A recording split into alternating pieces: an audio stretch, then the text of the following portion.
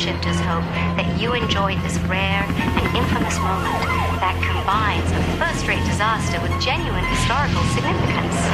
But now it's time to take a deep breath and get those cameras out as we prepare to temporally reset you to one of the most fantastic catastrophes in history. Are you ready?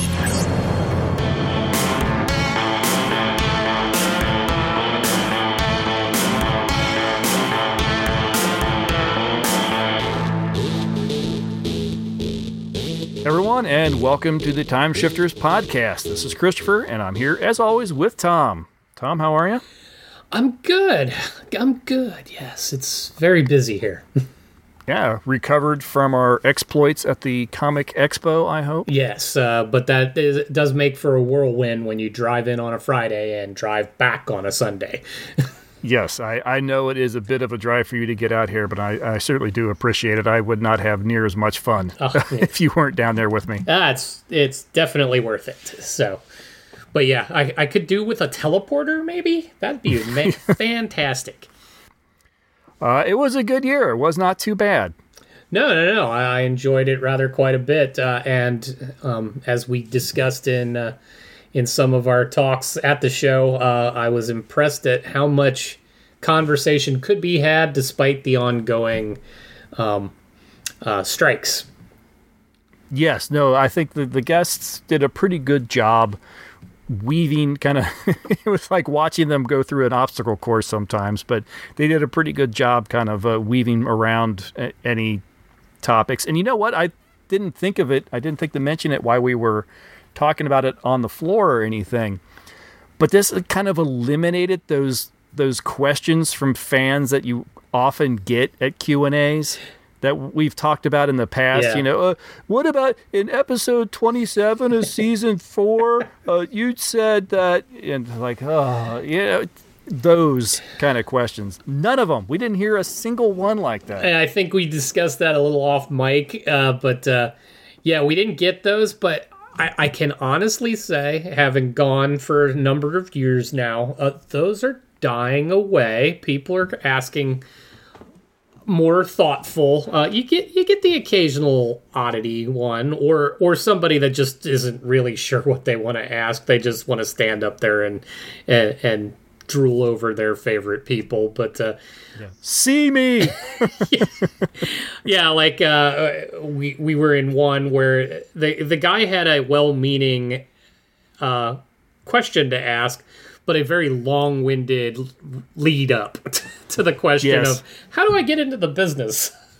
Yeah, I do remember that one. That was in the Clone Wars group Q&A, wasn't it? Yeah. The guy very, like I said, very well-meaning, but he kind of stumbled along for a little while, giving lots of background that they weren't going to remember 2 seconds after he said it. So, yes, yeah, no, you're right. A lot of the questions are becoming you're not getting the quote unquote fanboy questions. Most people go up and asking them questions. It's sometimes a little surprising. These people come up there and ask these questions, and you're thinking, oh, God, that's a good question. I wish I had thought of that. Oh, yeah, I know. And that's, well, I'd like to say the fact that, and you and I discussed this a little bit, we've been going to these things on and off since we were teenagers, starting with the early Star Trek conventions that would come to the immediate area. And those were hardcore fanboy kind of audiences where we both experienced somebody asking John Delancey to demonstrate the power of the Q right, openly into a microphone. And I'm like, and he handled it with grace, to his credit. He did really well. But it's been a long time, and as we discussed too, like Star Trek was the convention to go to because there wasn't much of anything else. If you had a comic book convention, it was 5 guys sitting at tables with a bunch of boxes of comics they couldn't sell any other way. So that's early comic book convention kind of stuff, and we didn't go to a whole bunch of that. But these fandom things, Star Trek in particular, is where we started, and that was also back in the day when it wasn't so cool to be into science fiction and fantasy and horror, at least not like openly. So even though everybody watched the stuff, I mean, Star Wars and Star Trek didn't make bajillions of dollars off of nobody going. so, but it opened the avenue to maturing it, bringing in more people, building the love, and eventually when we get to some time like today when nerds rule the world, and our stuff is just out there everywhere, the maturity level rises as you get more diverse groups with different thoughts and feelings about all of it, and it's just fun to see. It is so strange how much it's changed in just the last decade, I'd say. 5-10 years ago, oh, hey, Christopher, what are you going to do this weekend? Oh, I'm going to go down to the Comic Expo. And like, oh, all right. would be the response. Right. And now if you say something like that, oh, no, I'm going to go down to the Comic Expo. There's a bunch of, blah, blah. And, oh, that sounds like that'd be really cool. Sounds like a good time. Oh, God. And even think about it. Back in the days, late 80s, early 90s, if you showed up at one of these things in a costume, oh my Lord, you might as well have signed your life away. You are you are the oddity of oddities, and now cosplay is just like you almost feel a little out of place showing up not in a costume. Yeah, honestly, no, it's true. You better at least be wearing something fan related, because otherwise they're like, "Are you with security?" Right. You're the hired help at that stage if you're not really flying your banner in some fashion. I think this was just at the expo. Was it with maybe Adam Savage talking about cosplay? Yes. Talking about how he's a big cosplayer. Yeah, well, he was talking about the how open and friendly just the cosplay world is. You coming into super elaborate, you spent 4 years assembling this costume. Wow, that's really cool. You come wearing off the rack, slapped together, your mom sewed it together costume. Wow, that's really cool. Yeah, like I like how he was expressing it too, like put together with felt and boogers. Right. But he's absolutely right. Now in this day and age, I don't know how long he's been doing that. I don't know if he's crossed into prior, because I mean he's been in the industry forever. He makes the stuff that ends up on screen, let alone a costume that somebody puts together at home. So I'm not sure where he was at in the 80s and 90s when it was kind of like, you do what again? It's not Halloween, guys. Yeah, that would be a really great... I'd love to have a one-on-one conversation with him. Absolutely. It's fun seeing him at the Q&As and hearing everyone else's questions and how he answers them or whatever. I would love to have an hour with him alone and just talk about that sort of thing. I don't even need to go into Mythbusters or go into Tested or anything. I was like, let's talk about just fandoms. Let's talk about conventions. Let's talk about cosplay. And when you started and the evolution and your views on it. Oh, God, that would be so interesting and so much fun. Yeah, because now that they even brought that up, I kind of wish I had gotten up to the mic and asked him, talk to me about your cosplay prior to the, let's call it 2010, before you were you. Right. The way the world knows you. What did you do before that? I'd have been curious to get an answer to that, and I'm sorry I only thought of it now. Yeah. Isn't that always the way it goes? Kind of is. So, Adam, I know you're an avid listener. Feel free to let us know when we can expect you to get a little time with you. We'd love an answer to that question alone. I think I will definitely. Tag him. I have not actively reached out to talk to him, but I really feel like I should. I think he could probably be into that as long as he's got some time. So yeah. Seriously, let's tag him. let's get him involved. And if you leave me out of that interview, I will be furious. No. This was definitely have to be a 2-on-1 conversation. Absolutely. All the Q&As did go pretty well. Oh, yeah.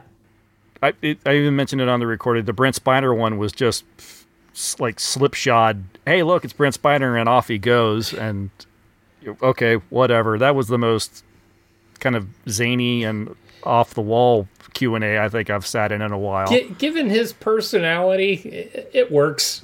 Probably works. Probably for the best. Who knows what happened behind the scenes or whatever. But the moderator for the Julie Benz and Rebecca Gayhart, we mentioned off mic. He felt like somebody that knew absolutely nothing about them and was handed an index card and said, here, go in, do your best. Well, yeah, and he was handed an index card that somebody wrote 3 weeks before the strike. Possibly. Because he looked like, I can't answer, I can't ask him any of these things. Can't ask that. Yeah. He because there was that one point where, and I get it. We've all been stuck in an awkward situation where we're like, I have no idea what to do next. But yeah, he only had like 2 or 3 questions, and then he's like, let's throw it to the audience. Yeah. Well, even before that, he was going on, it felt to me like so long, and I didn't even listen to I didn't add any of this portion to the excerpts that I posted, I think, but I wondered if I can even be heard on the recording, kind of whispering to myself, throw it to the audience. Let the audience ask a question, because you're killing this. I was just amused. Like, I knew you were recording, and it's kind of funny. I've never fully put myself in your position as the one that's got the recording device. So you're sitting there fairly stoic, mostly because you're trying not to upset the recording. And I'm sitting there laughing my ass off to various things. I'm like, maybe I need to tone it down a little. There was something I was listening. I did hear myself laughing a couple times at one of the Q&As we were at, and I don't recall which one it was, and that kind of surprised me that I was actually laughing as much as I was. If I had to guess, it's probably going to be Adam, because you hadn't had much experience with Adam, I don't think. And well, this is my second Q&A that I've sat in. Okay, so but yeah, he's just generally likable all the way around. So I could see him catching you off guard and saying something that gets, okay, I can't not. But you're right. I do try to kind of, if I'm holding it, if I have it on my lap or in my bag next to me or whatever, I do try to like stay quiet. Because even when I got up to ask the question to Julie and Rebecca, I could hear the chair creak as I got up, and now, audience, I'd like to throw a kudos to my partner's way, because actually him asking the question to Julie and Rebecca kind of ignited the conversation in a much better direction than it was going up to that point. Yeah. Because then the rest of the audience also filled in behind. So you kicked off a really good conversation, and then it kind of kept going from there as long as that guy stayed out of the way. Yes. I'm glad I could help. Yes. No, you did a great job. There was still, again, this year, there was just not that one booth. Yeah. This year. We had some fun. We had fun at all the booths we stopped at. Oh, yeah. But there wasn't just that one that we came away from and went, that's awesome. Like 3 years ago, I guess it was, where we met, hold on, I'm blanking on his name, with the vampire foxes from space. Oh, yeah, him. Yeah, that was like 2 years ago, I think. But, because we even reviewed his movie. Right, yeah, and then had him on the podcast and talked about it, and it was the gift that kept on giving. Yes, no, he was fantastic, but no, we didn't see anybody touting their own little productions. I mean, we stopped in a very good comic book company trying to come up with some positivity built into it, and boy, that guy was ready to sell. So he was fun to talk to, but he was definitely hustling. Yeah, Two Land Comics. Two Land Comics. Yeah, go back and listen to the recording. It's on there. Yeah, go back and listen to the Comic Expo coverage. And the folks from Game of Ham were amazing. Yeah, which didn't make the coverage because the recorder didn't record. I think it was operator error, and I do apologize. So even though he's recorded some content since, we're going to mention it here too, because actually it was they were a lot of fun. The game's got a good concept. So I'm looking forward to playing it. Yeah, just nothing that really just jumped out as being like, this is the best thing that we could have stumbled on this year. But, some years are like that. I think it's probably more rare that we find that one booth than not. Well, let's look at it from a positive angle. It makes it that much more special when we do come across it. There you go. Yeah, that's it. If it was every single time we went, that'd be amazing, but it's a lot to expect. So right. And I'll admit that there's probably some booths I don't stop at that we could, only because they're maybe authors or they're other comic creators, and I just have that vibe that they really want to sell you something. Yeah, no, and I feel exactly the same way. There are some that you walk by that, while we could interview them, we're going to get trapped, and then they're going to also be put off if we don't spend dollars. Like, we'll have wasted their time.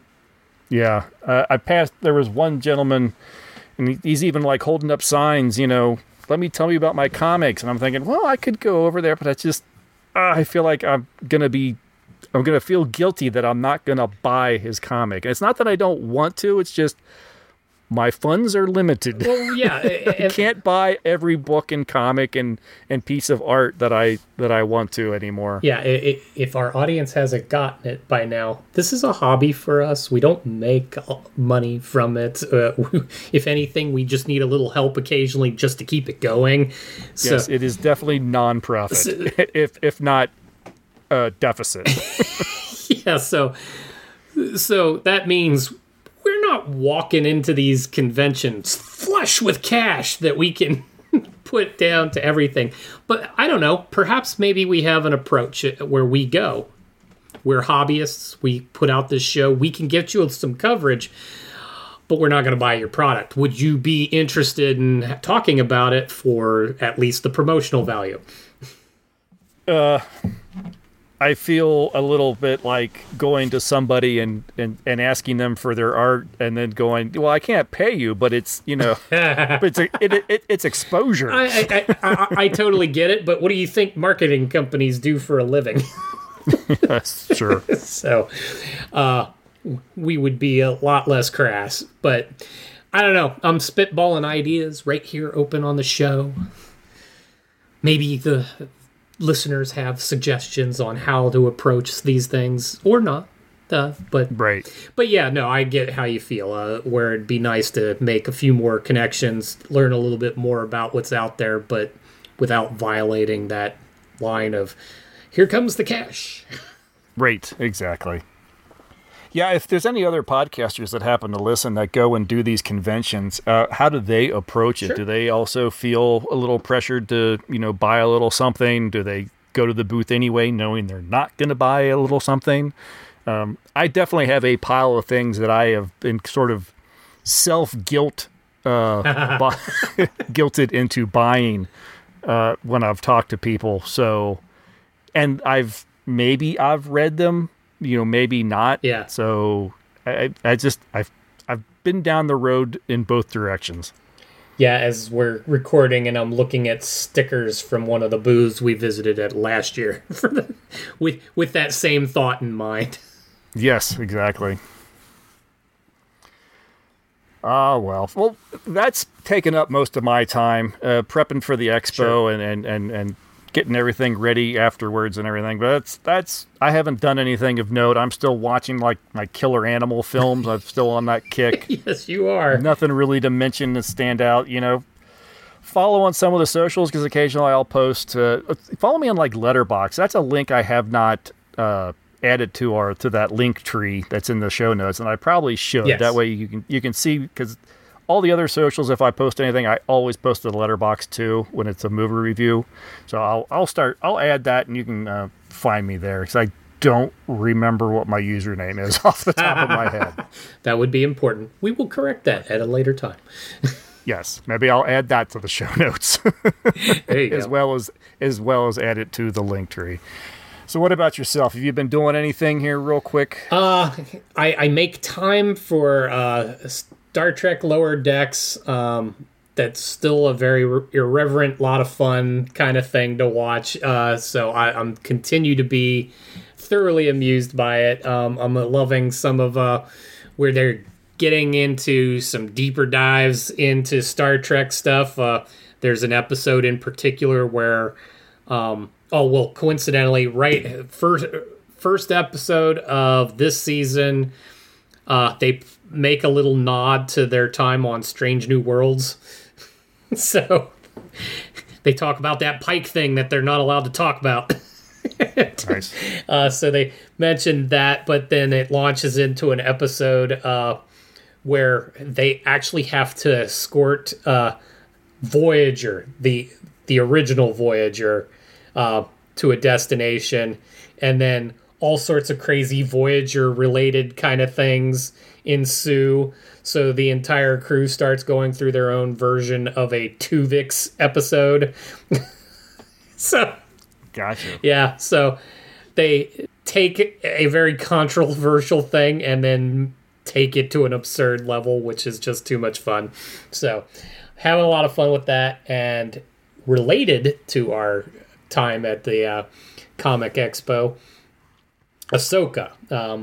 Keeping up with that. I haven't watched this past week's episode, but it's building. I've gotten to a point where we're visiting with the actual real bad guy, Thrawn, who is actually, and that's what I wanted to discuss about here. He is in the live action version, played by the same guy that voiced him in the animated series. So the guy that did Rebel also is now doing the Ahsoka series, and it's part of where I still lament that we're not getting some of the other voice actors, particularly Ashley Eckstein. She is not Ahsoka. Rosario Dawson is perfectly fine as Ahsoka, but as I've discussed with you before, they don't give the character a whole lot to say. So she's kind of there for the presence, and the show's about her, but it's not really about her. So it makes it a little peculiar to watch, and I keep lamenting that it's not Ashley doing it, because her voice, she's voiced it from the beginning, and I still think she'd be fantastic in a live-action version, but that's not the direction Disney chose. Nope, that ship has sailed, unfortunately. Unfortunately. But other than that, that's pretty much it. All right, well, then let's go ahead and take a break. We'll listen to a promo for another podcast, and when we return, we will take a look at 2013's Hansel and Gretel Witch Hunters.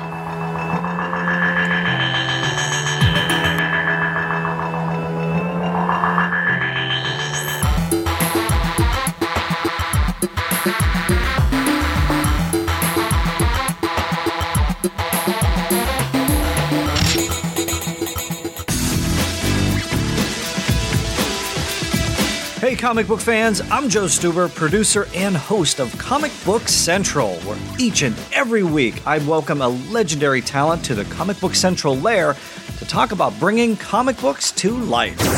Greetings, true believers. This is Stan Lee. When do you think the Academy is going to wise up and create a special Oscar category for Best Cameo? I don't know. They're just asleep on their feet. Maybe your show, maybe this interview will be the turning point. Hi, this is Jamie Alexander, the Asgardian warrior Sif from Thor. I went to Marvel. They said, hey, sit down, we want to talk to you about this part. So what happened was I had a knife in my purse. I set the purse on the chair and it fell off, and the knife fell out. And then they were like, oh, God, you really are Lady Sif. Ladies and gentlemen, I give you the one, the only, William Shatner. there's all these rumors out there that you're going to be in the next Star Trek film. Well, I'd like to be in it. You know, I don't want to be a gratuitous character. Like scrubbing the windows on the Enterprise or something? There's a guy on the wing. Chris Pine! There's a guy on the wing. Chris Pine says there's a guy on the wing. Catch the very latest episodes at the website, comicbookcentral.net. Subscribe to the show on iTunes, like it on Facebook, follow it on Twitter, and be sure to join me each and every week for Comic Book Central. This is John Rhys Davis. Hi, everyone. This is Summer Glau. Hi, this is Tricia Helfer, number 6 from Battlestar Galactica. Hey, this is Dean Cain, Superman from Lois and Clark, and you're listening to Comic Book Central, where comic books come to life. Excelsior!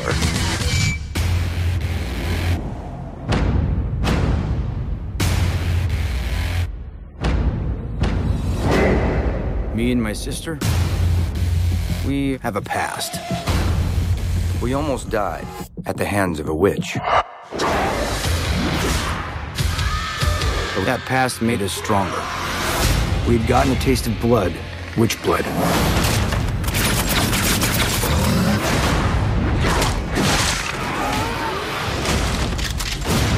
And we haven't stopped since.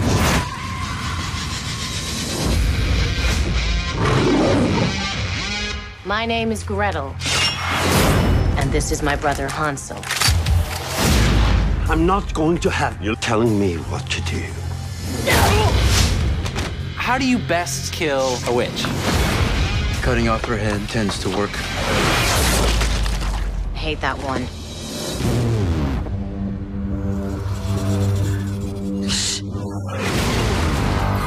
The last 2 weeks, we have 5 children taken from us. A witch does not come out in the open like that.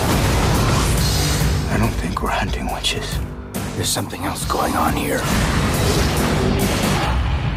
We have to find those kids. Let's start with this. Shoot anything that moves. I see you got my invitation. I have my sister.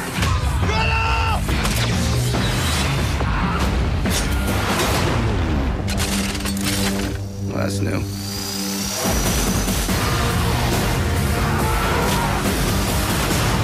Hell yeah! Good morning, sunshine.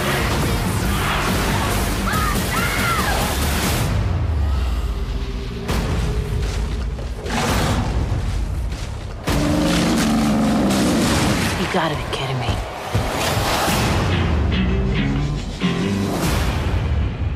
Writer-director Tommy Wirkola turned the Hansel and Gretel fairy tale on its ear in 2013's Hansel and Gretel Witch Hunters. Abandoned in the woods by their father, Hansel and Gretel stumble upon a mysterious house made of candy hidden deep in the forest. Captured by the witch occupant, they are moments away from being dinner when they manage to turn the table and destroy the witch. Mysteriously immune to witches' spells and with an arsenal of incredible weapons, the two spend the next 20 years hunting down and destroying witches. When they are hired by the mayor of a small Bavarian town which has suffered a rash of children going missing, they uncover a plan of a grand witch to sacrifice the children at the coming blood moon. If successful, the witches will gain an immunity to their greatest weakness, fire. Hansel and Gretel set out to stop her and rescue the children, and on their journey they begin to unravel secrets to their own past which could shape their future. Film stars Jeremy Renner, Gemma Arterton, and Famke Janssen. And this is the first English-language film and the first big studio production for writer-director Wirkola.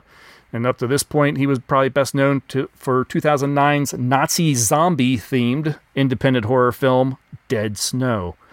I thought I saw that, but after reading the synopsis of it and seeing a couple of clips, no, I have not. But I think I will have to try to actually dig that up. That looked like a really fun, sort of almost sci-fi original-esque film that might be a little fun. Makes no sense, but looked like it was pretty well done for an indie horror film. Yeah, to be fair, though, you've just read the synopsis of this film, and I'm not entirely sure I saw the film that you described. Sounded far more interesting. Wow. All right. Getting it started early. Yeah. Don't bury the lead there, Tom. Jeez. No, interestingly enough, I find this movie fun, but it is problematic. I've caught this film a few times, and each time I'm just kind of walk away going, why is this film not as exciting as it should be? And that's a fantastic question, and I don't have an answer. Like, Jeremy Renner looks like he's sleepwalking through the film. And thank you. I think this time watching it, I finally hit on it, and I think it's the cast. There's no chemistry between Jeremy Renner and Gemma Arterton. There's more chemistry between Gemma and the animatronic troll Edward than there is with anybody else in this film. Everyone just acts like, I'm getting a paycheck. Well, and to be fair, while I was doing research for the reviews that we will review later, I actually read that Femke Janssen entirely did this to just pay the mortgage on her house. I read that somewhere as well, a little bit of trivia somewhere. It should also be duly noted that this was a January release, and historically, movie production companies, any of the movies that get released in January are considered throwaways. They're just there to hopefully make some money till we get to a better season. Well, this one actually made quite a bit of money, especially for a January release. This is probably one of the most successful films on our list this year. Wow. I think the budget on this thing was only around $50 million. Yeah. And it took in over 220. Yep. So, I mean, it was a big hit. Well, that was the worldwide hit, but I mean, it even made its money back in U.S. and Canada. Right. So for a January release, that's not bad at all. Right. And, you know, there was talk of a sequel, and everyone supposedly was like all on board with it. Oh, really? And then after a delay or two, everyone kind of cooled on the idea, and it just sort of petered out, apparently. They must have gone back and rewatched it.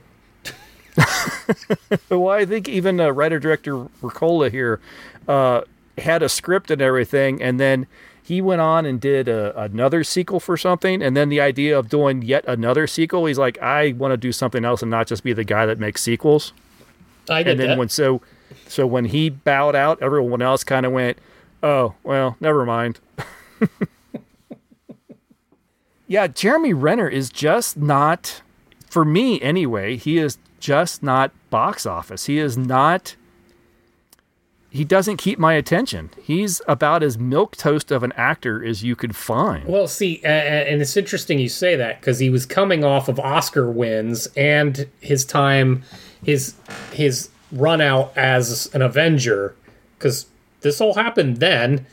Right, no, I understand, but think about it, though. Out of the Avengers, he's like the most boring Avenger. True, but that has more... I think a lot of that has to do with which Avenger he is more than it does Jeremy Renner. But no, that's true. What Jeremy Renner is for is known for is the strong, silent type kind of guy. Not a lot of things to say, but he broods very well. He looks good doing it, and he's decent at action stuff. But in the case of Hansel and Gretel, theoretically, he's supposed to kind of take the lead, and he is the narrator for some of it. And it sounds, as he's even doing the narration parts, it sounds like he could doze off at any moment while he's speaking. Yeah, he in this film is supposed to be the little bit of the loose cannon. He's supposed to be the comedy. He's supposed to be the, jump in both feet and without looking. Without looking, exactly. And yeah, it just doesn't work. If he was just the quiet, brooding one in the corner, yeah, it might have been a little bit better. He could have been just dark and brooding in a corner somewhere and had Gemma be the one that was really the one driving the story. Might have been, of course, then he'd just be medieval Hawkeye. Basically, but I mean, that would have probably worked. But that's also where this movie kind of fails a little bit, is Gemma should have been the analytical one, kind of the person in charge. That's kind of what I felt like they wanted her to be, but didn't let her be that. Like, they didn't give her enough scene to do it with. Nope, I agree. I think even in the in like a lot of the production notes and talks with the director and everything, they mention how she's kind of the planner and the organizer of the pair and everything. And yeah, they kind of get that impression across in the film, but you're right, they don't give her enough. It's just, because she's the one that throws out the map and says, we should go here, here, and here. Well, okay, she's the smart one. Right, but I mean, that's as much as you get. And honestly, Gemma has a presence. I would have totally bought her as, I'm the one in charge, my brother is just the muscle. Right. Yeah, but he sort of takes the lead whenever they go into town. It's him that's kind of taking the lead. He takes on what essentially is supposed to be like a Carnival Barker kind of role, where he's going to talk him up and he's going to negotiate the deal and he's going to collect the money. But again, he does it with so little enthusiasm and so low energy. You're like, why would I listen to you? Why would I believe you're capable of doing any of the things that you say you're going to do? The role of Gretel could have been the strong and the very capable character in this film, Mm-hmm. and she's quickly turned into a damsel in distress. A little too much, yes. Yeah, and that's unfortunate. I actually would have liked to have seen the tables turned a little bit, where she's the one that has to hatch the plan to save Hansel, because I would have liked that kind of twist too. They need the heart of a white witch. And like, well, both these kids are the children of the powerful white witch. So wouldn't his heart work just as well as Gretel's? Yeah, and I'm glad you already have us on this particular part of the conversation, because they both hate witches tremendously, and when they learn essentially that their mother was a witch, granted, and they're learning about white witches and all of that, that should have had a little more emotional impact than it did. They just kind of glossed over it, and while you're busy talking about the lack of chemistry between Jeremy and Gemma in this, Jeremy also didn't have any chemistry with I'm not going to even try to say her name. The actress that... Mina. Yeah, Mina is the character. But, I mean, Mina is totally into him, and he couldn't care less. No. Phila Vitali is how I'm gonna guess her name is pronounced. Yeah, no. Lots of vowels. It's lots of vowels and a couple of the same vowels in a row, so I have no idea how you approach that. Right, so my apologies. Yeah. You're a fine actress. I just don't know how to pronounce your name.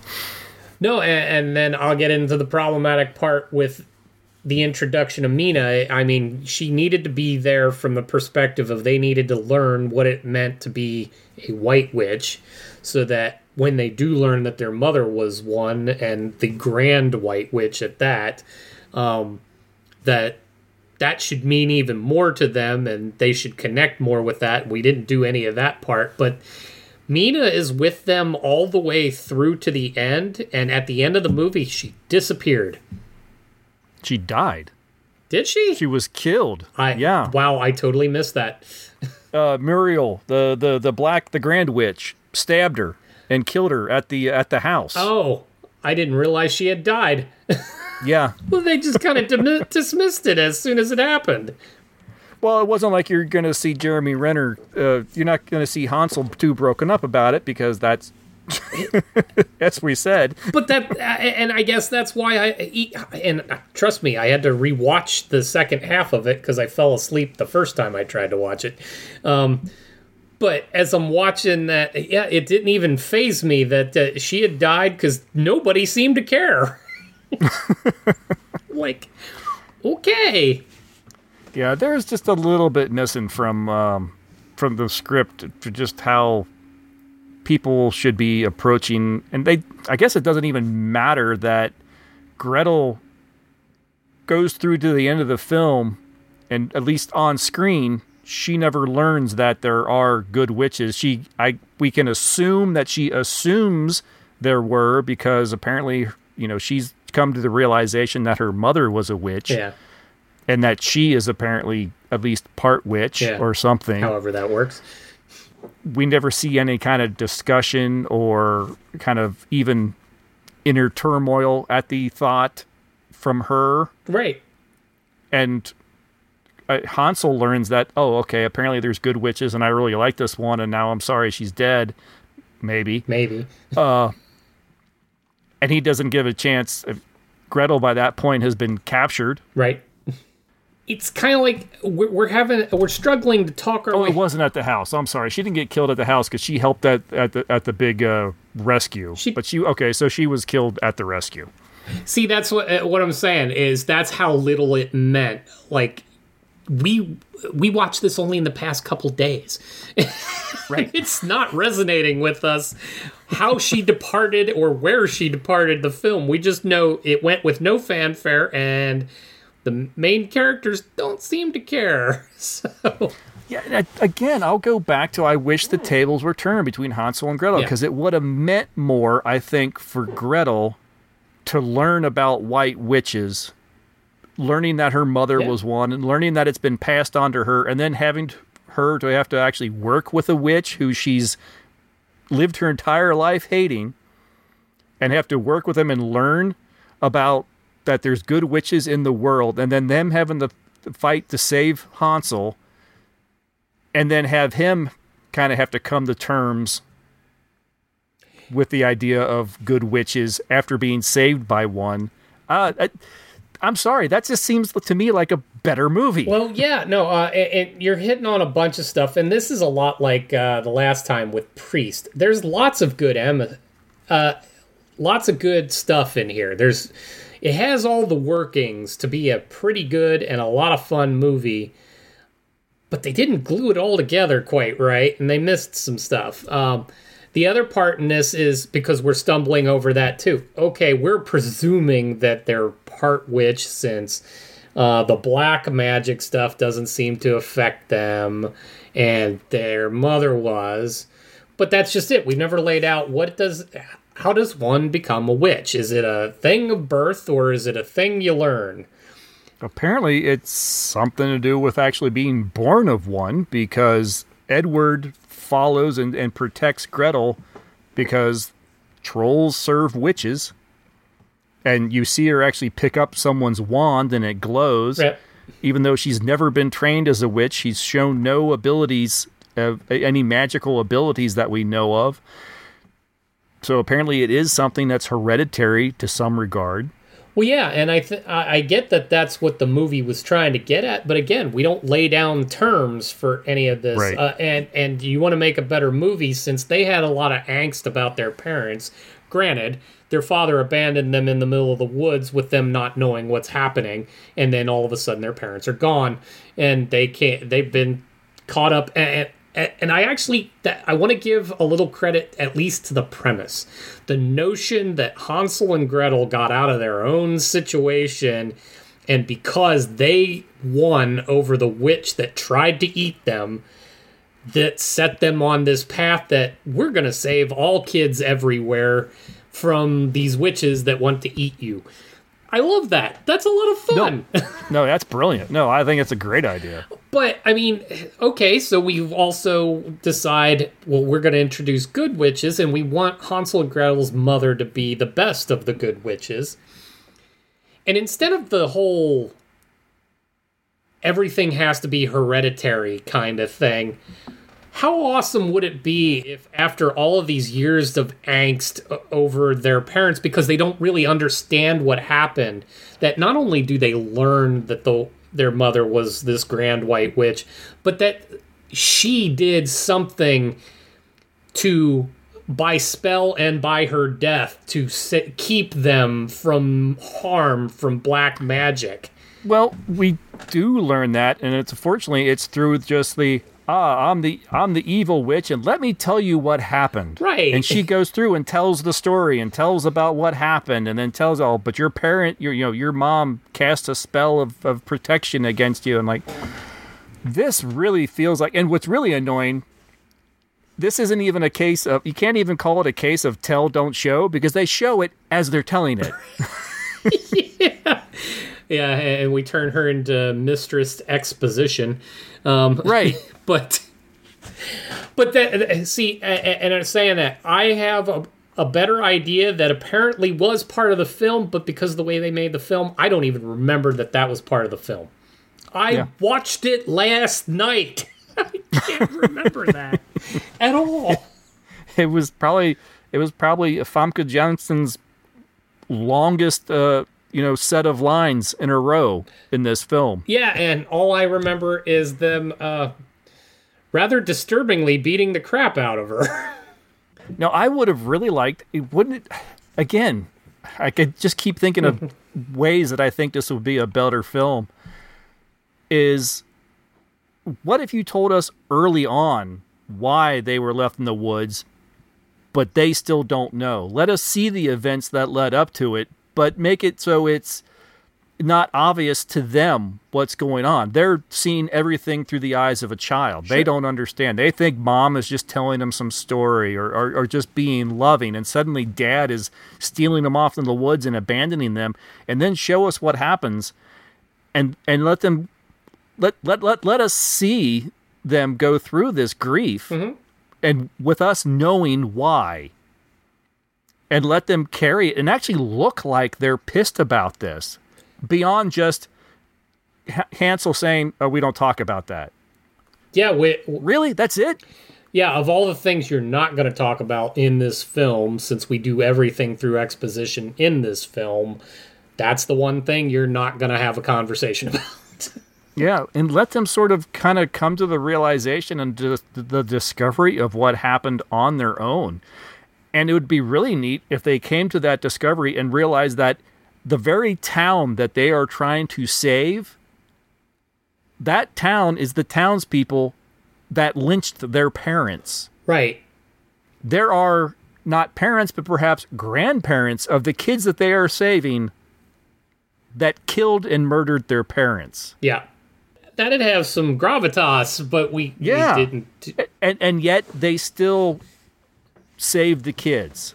Oh, yeah, because it's the right thing to do, and it's part of what they've grown up trying to do. It's also where, and not that I found the opening credit sequence charming in the way that they were trying to handle Hansel and Gretel growing up, that they're little news clippings from the various towns. It was cute, but I think to get to where we're talking about, it might have been better to at least have acted out in some sort of montage, something where we see them growing up over a period of time, see them angry that they're doing this because it's more revenge for their parents who they also feel angry at. We needed to feel a little more emotionally connected to it, and we weren't ever going to get that in this film because they didn't want that. Yeah, no, this could have actually been a real interesting, and they could have darkened it up a little bit in tone. Yeah. And I maybe that's what it is they, despite the fact that it's an R film, it's really an R film because of the violence. Yes. And some brief nudity, which honestly you could have gotten away with in a PG-13. But it's pretty much R for the violence. But in tone, this is practically a children's film. Mm-hmm. This could have been a Disney film in tone. Oh, absolutely. And it kept trying to be a comedy of a sort without anywhere for you to actually laugh. Because it wanted to be cute. It was too clever by half, so to speak, because it didn't pull off its jokes. No one seemed emotionally tied to doing this. And where they should have interjected emotion, they flat out chose not to. And the moments that the film decides to go dark, it feels really out of place because the rest of the film is so light and fluffy. Right. Like when suddenly Gretel's like attacked in the woods, and it's a pretty brutal attack. Oh yeah, yeah. And apparently it's even worse. And there's an extended cut that you can get on the Blu-ray or something like that. It's even darker. Oh really? But that scene in the middle of this film, where the rest of the film is practically, what was the film with was it just called The Witches or whatever, with the kids that get turned into mice and Angelica like Houston and all that, this could be in the same frippin' universe. Basically, yeah. I mean, yeah, even the baddies were kind of laughable. I mean, right down to you get to the last scene where you're getting the witches gathering, and they're kind of a mockery of what they could be, because I mean they're all different shapes, different sizes. They're all kind of gnarled and weird looking, and they look like something out of Jim Henson Creature Shop. Kind of, yeah. Only not as good. But yeah, like when you get the witch that moves, she has no legs. She's just getting around by her arms.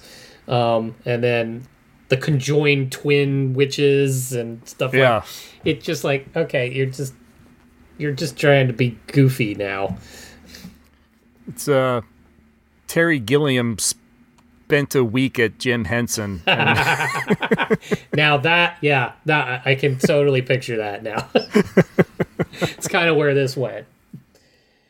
Well, and then of course Femke Janssen can't be the ugly witch all the time, so they make up a reason for her to be pretty once in a while.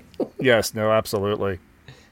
Again, it's a little bit more where the film goes light and comedic is the character of Ben, who is the Hansel and Gretel fanboy and has the whole collection. And I mean, it's sort of almost a Galaxy Quest fanboy kind of stuff.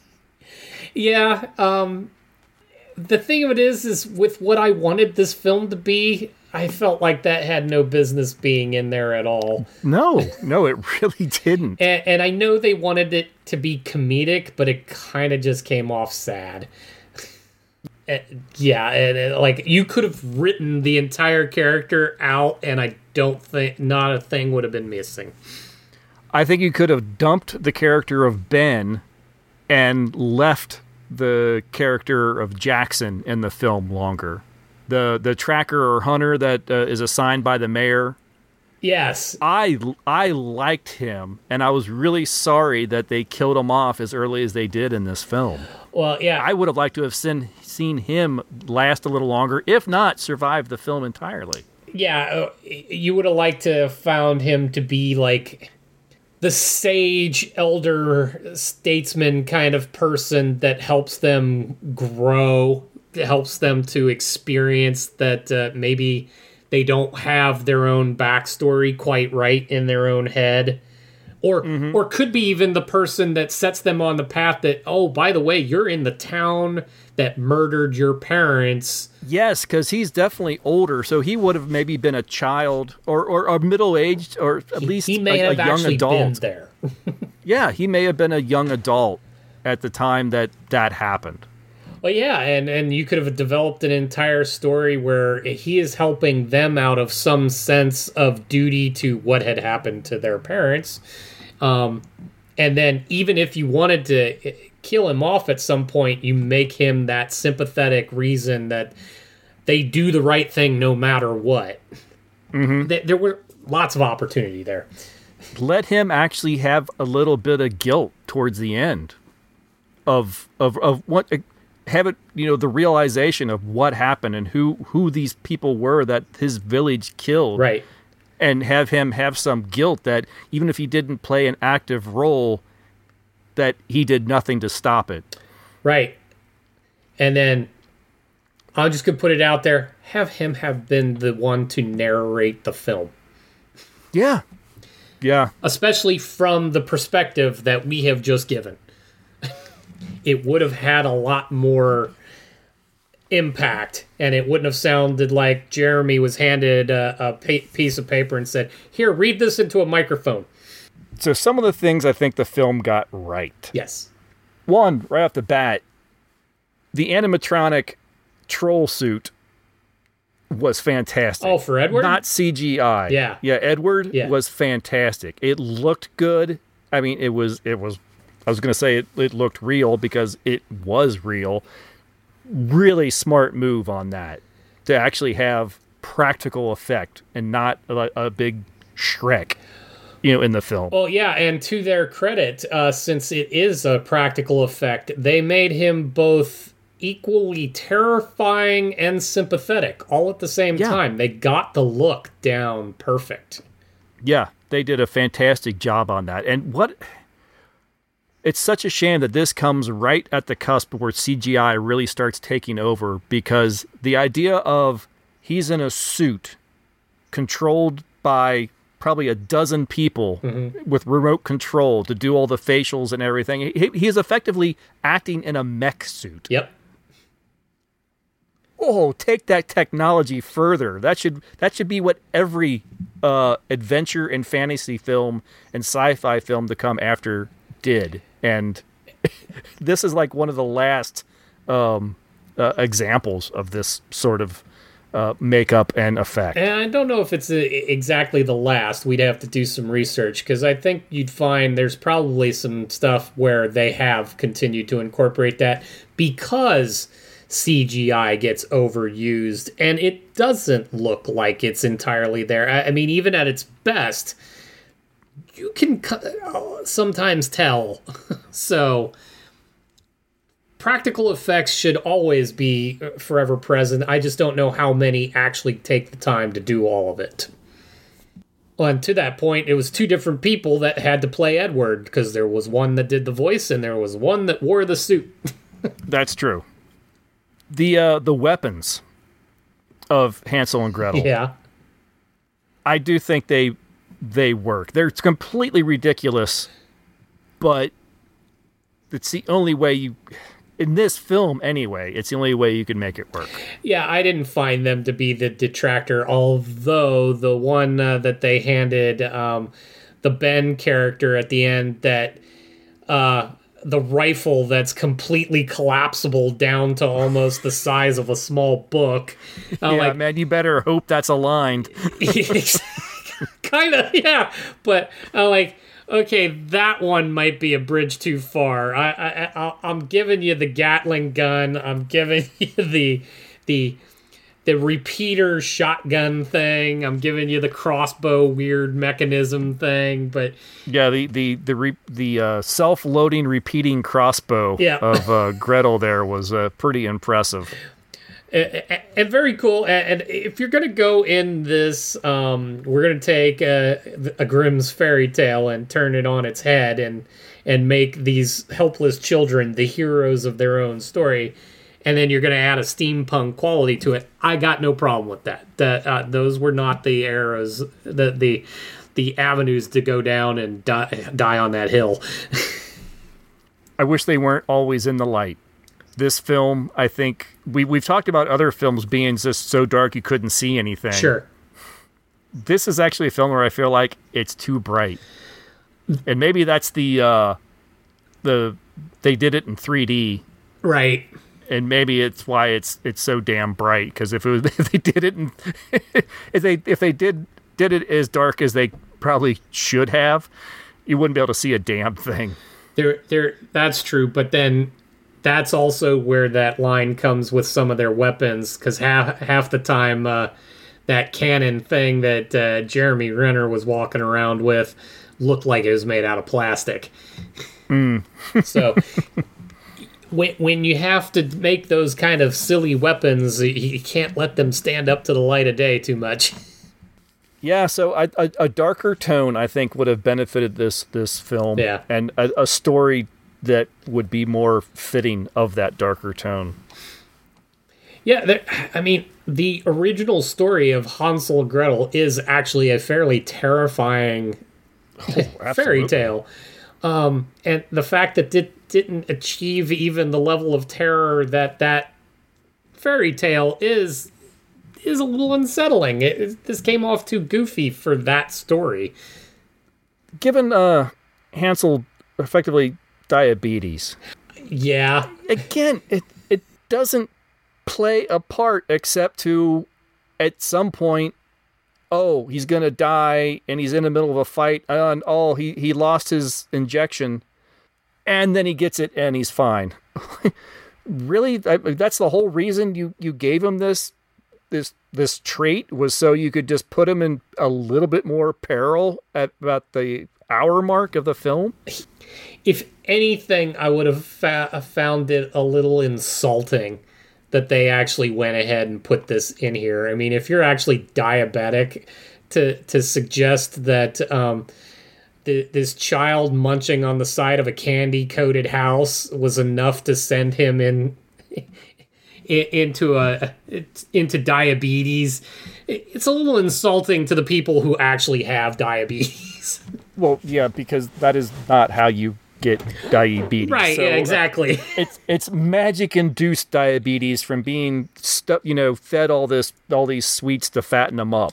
Yeah, and then we don't know how long they were in the house. That's another thing this film kind of falls flat on, is were they imprisoned by the witch for a day, a week? I mean, she pulls them into the house and you see the next thing and eat this, and you do this, but thinking, how long have they been there? Right. I feel like they've only been there for a few hours. If that.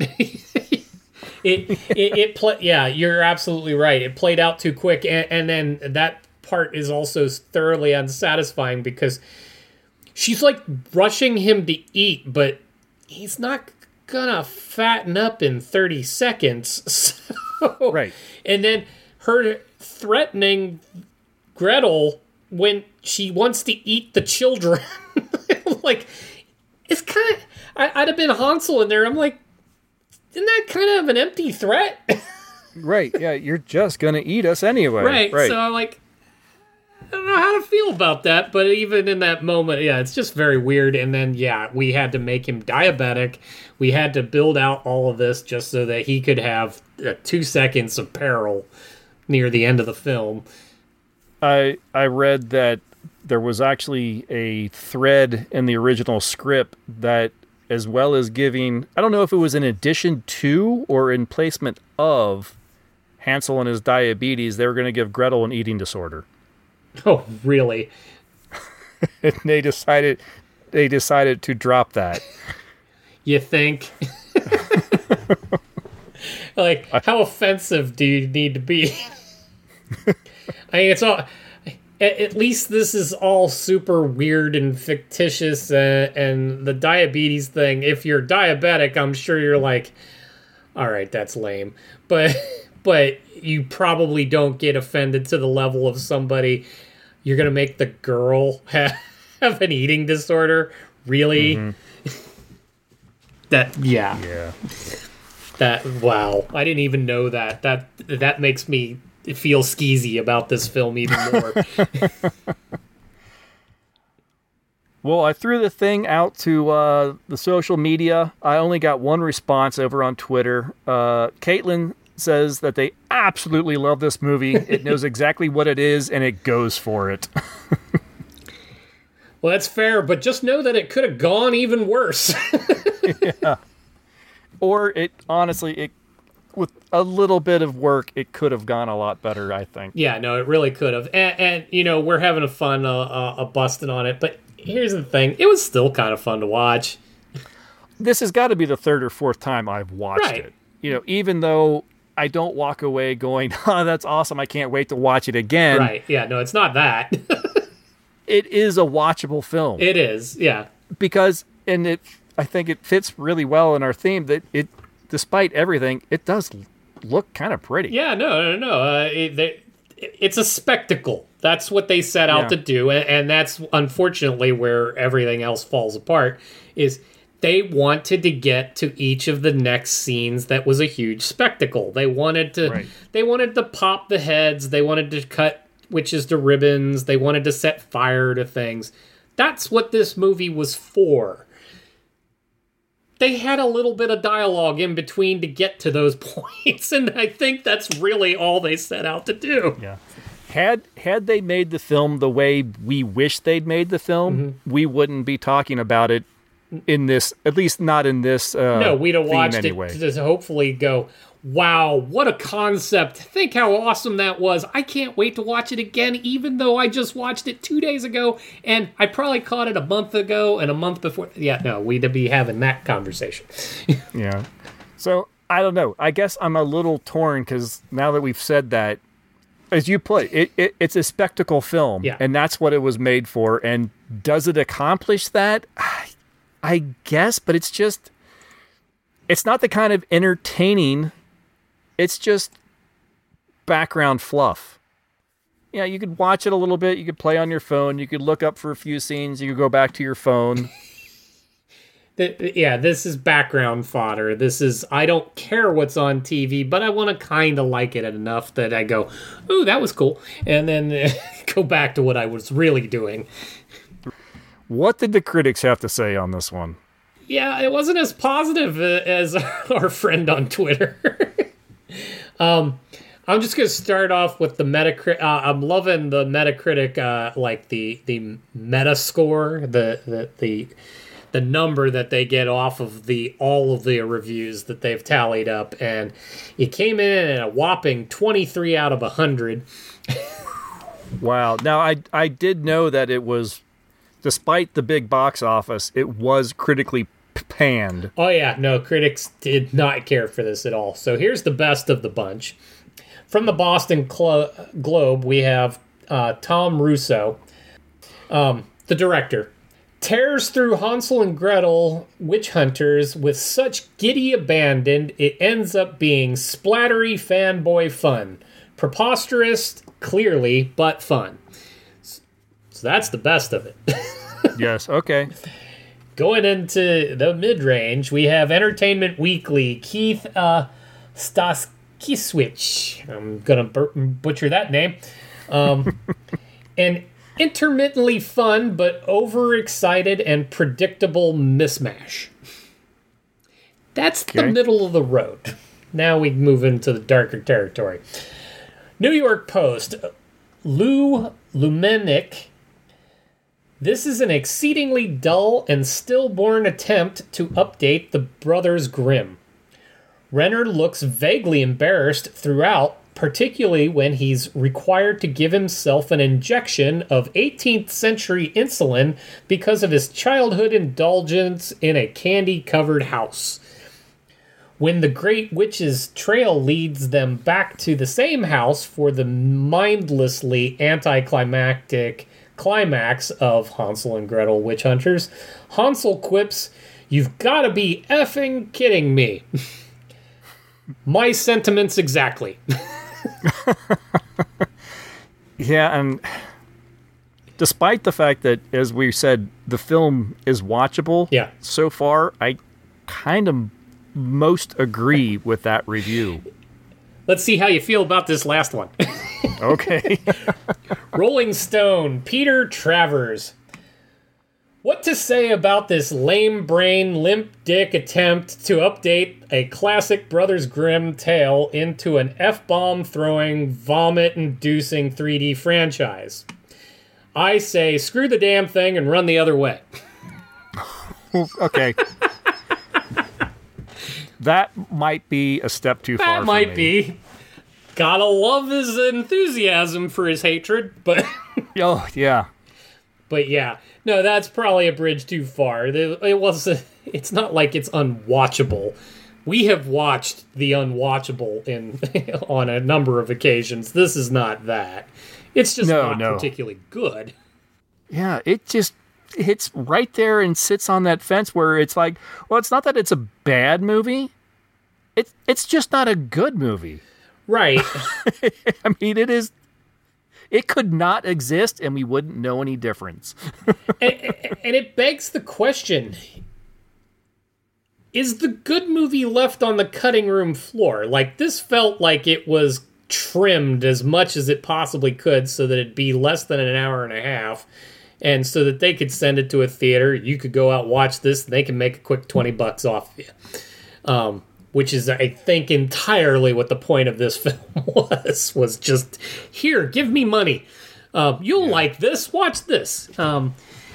But I feel like because it has the elements, I don't mind any of the action sequences. They're fun, they look good, and all that. But I wonder if there's some dialogue or something that got trimmed out. If there is a little more emotional quality to the film that got left out for time. I don't know. I don't know. The only thing I read about the extended cut is that there's a little bit more action and violence. Well, I mean, they already had plenty of that, so to get more of it, I'm sure it's fun and exciting and all that, but it won't build a better movie. Right. I didn't even read one of the reviews where they basically thought that the guy put down the screenplay on a cocktail napkin because there wasn't much to it. Well, yeah. No, I don't think this is a very thick treatment. No, it's kind of more of the pamphlet version of a screenplay. Yeah, I really feel like the entire script was based on the elevator pitch. Kind of, yeah, basically. Hey, we're just going to make Hansel and Gretel kill witches. Okay. Mm-hmm. Movie. Yeah. Yeah. The premise is far better than the actual execution of said premise in this case. I'd love to see someone take another stab at this idea. Kinda, yeah. But do it, make it a little bit more psychological, make it a little bit more darker. Oh no, we've just set up a new universe. The Grimm universe. Oh, there is... And I know they've done it. There's literally a Grimm series where they're supposed to kind of act on that. Well, there's actually, as soon as the studio... Paramount even announced that they were going to do this film, all the other like smaller studios like Asylum and stuff have their own versions. So there's like 3 or 4 Hansel and Gretel themed monster hunting movies out there. Actually, while I was looking for reviews, apparently there's a movie called Hansel and Gretel from like 2020, and it's supposed to be actually not bad. Oh, interesting. Well, I'll have to go check that one out. Kinda, yeah. Here, our review of this movie is go watch a different one. All right, well, I think that is going to do it for Hansel and Gretel Witch Hunter. I think so. Please shoot us your thoughts on the film. And after hearing what we've said, do you think we're way off base or on the mark on this one? Because I know there are fans of this film. Oh, yeah. There are people that plopped down their hard-earned money and walked away and enjoyed themselves. So I'd love to hear, how we've got it wrong. Absolutely. Yeah. No, we don't claim to be right. We just have our opinion in this moment. Exactly. All right. In 2 weeks on our regular episode, we will be back with 2017's Valerian and the City of 1,000 Planets. This is the very anticipated return to sort of the sci-fi fantasy of the mind of Luc Besson, who everyone was looking forward to after the incredibly popular and enjoyable Fifth Element. And coincidentally, this is the film that may have spawned this entire year's topic. Definitely one of them. Yep. But we will get into that in 2 weeks. So please give us your thoughts on that. Send an email to timeshifterspodcast@gmail.com or follow the link in the show notes to any of the social media platforms and leave your comments there. We'll talk to you then, everybody. Bye. See ya.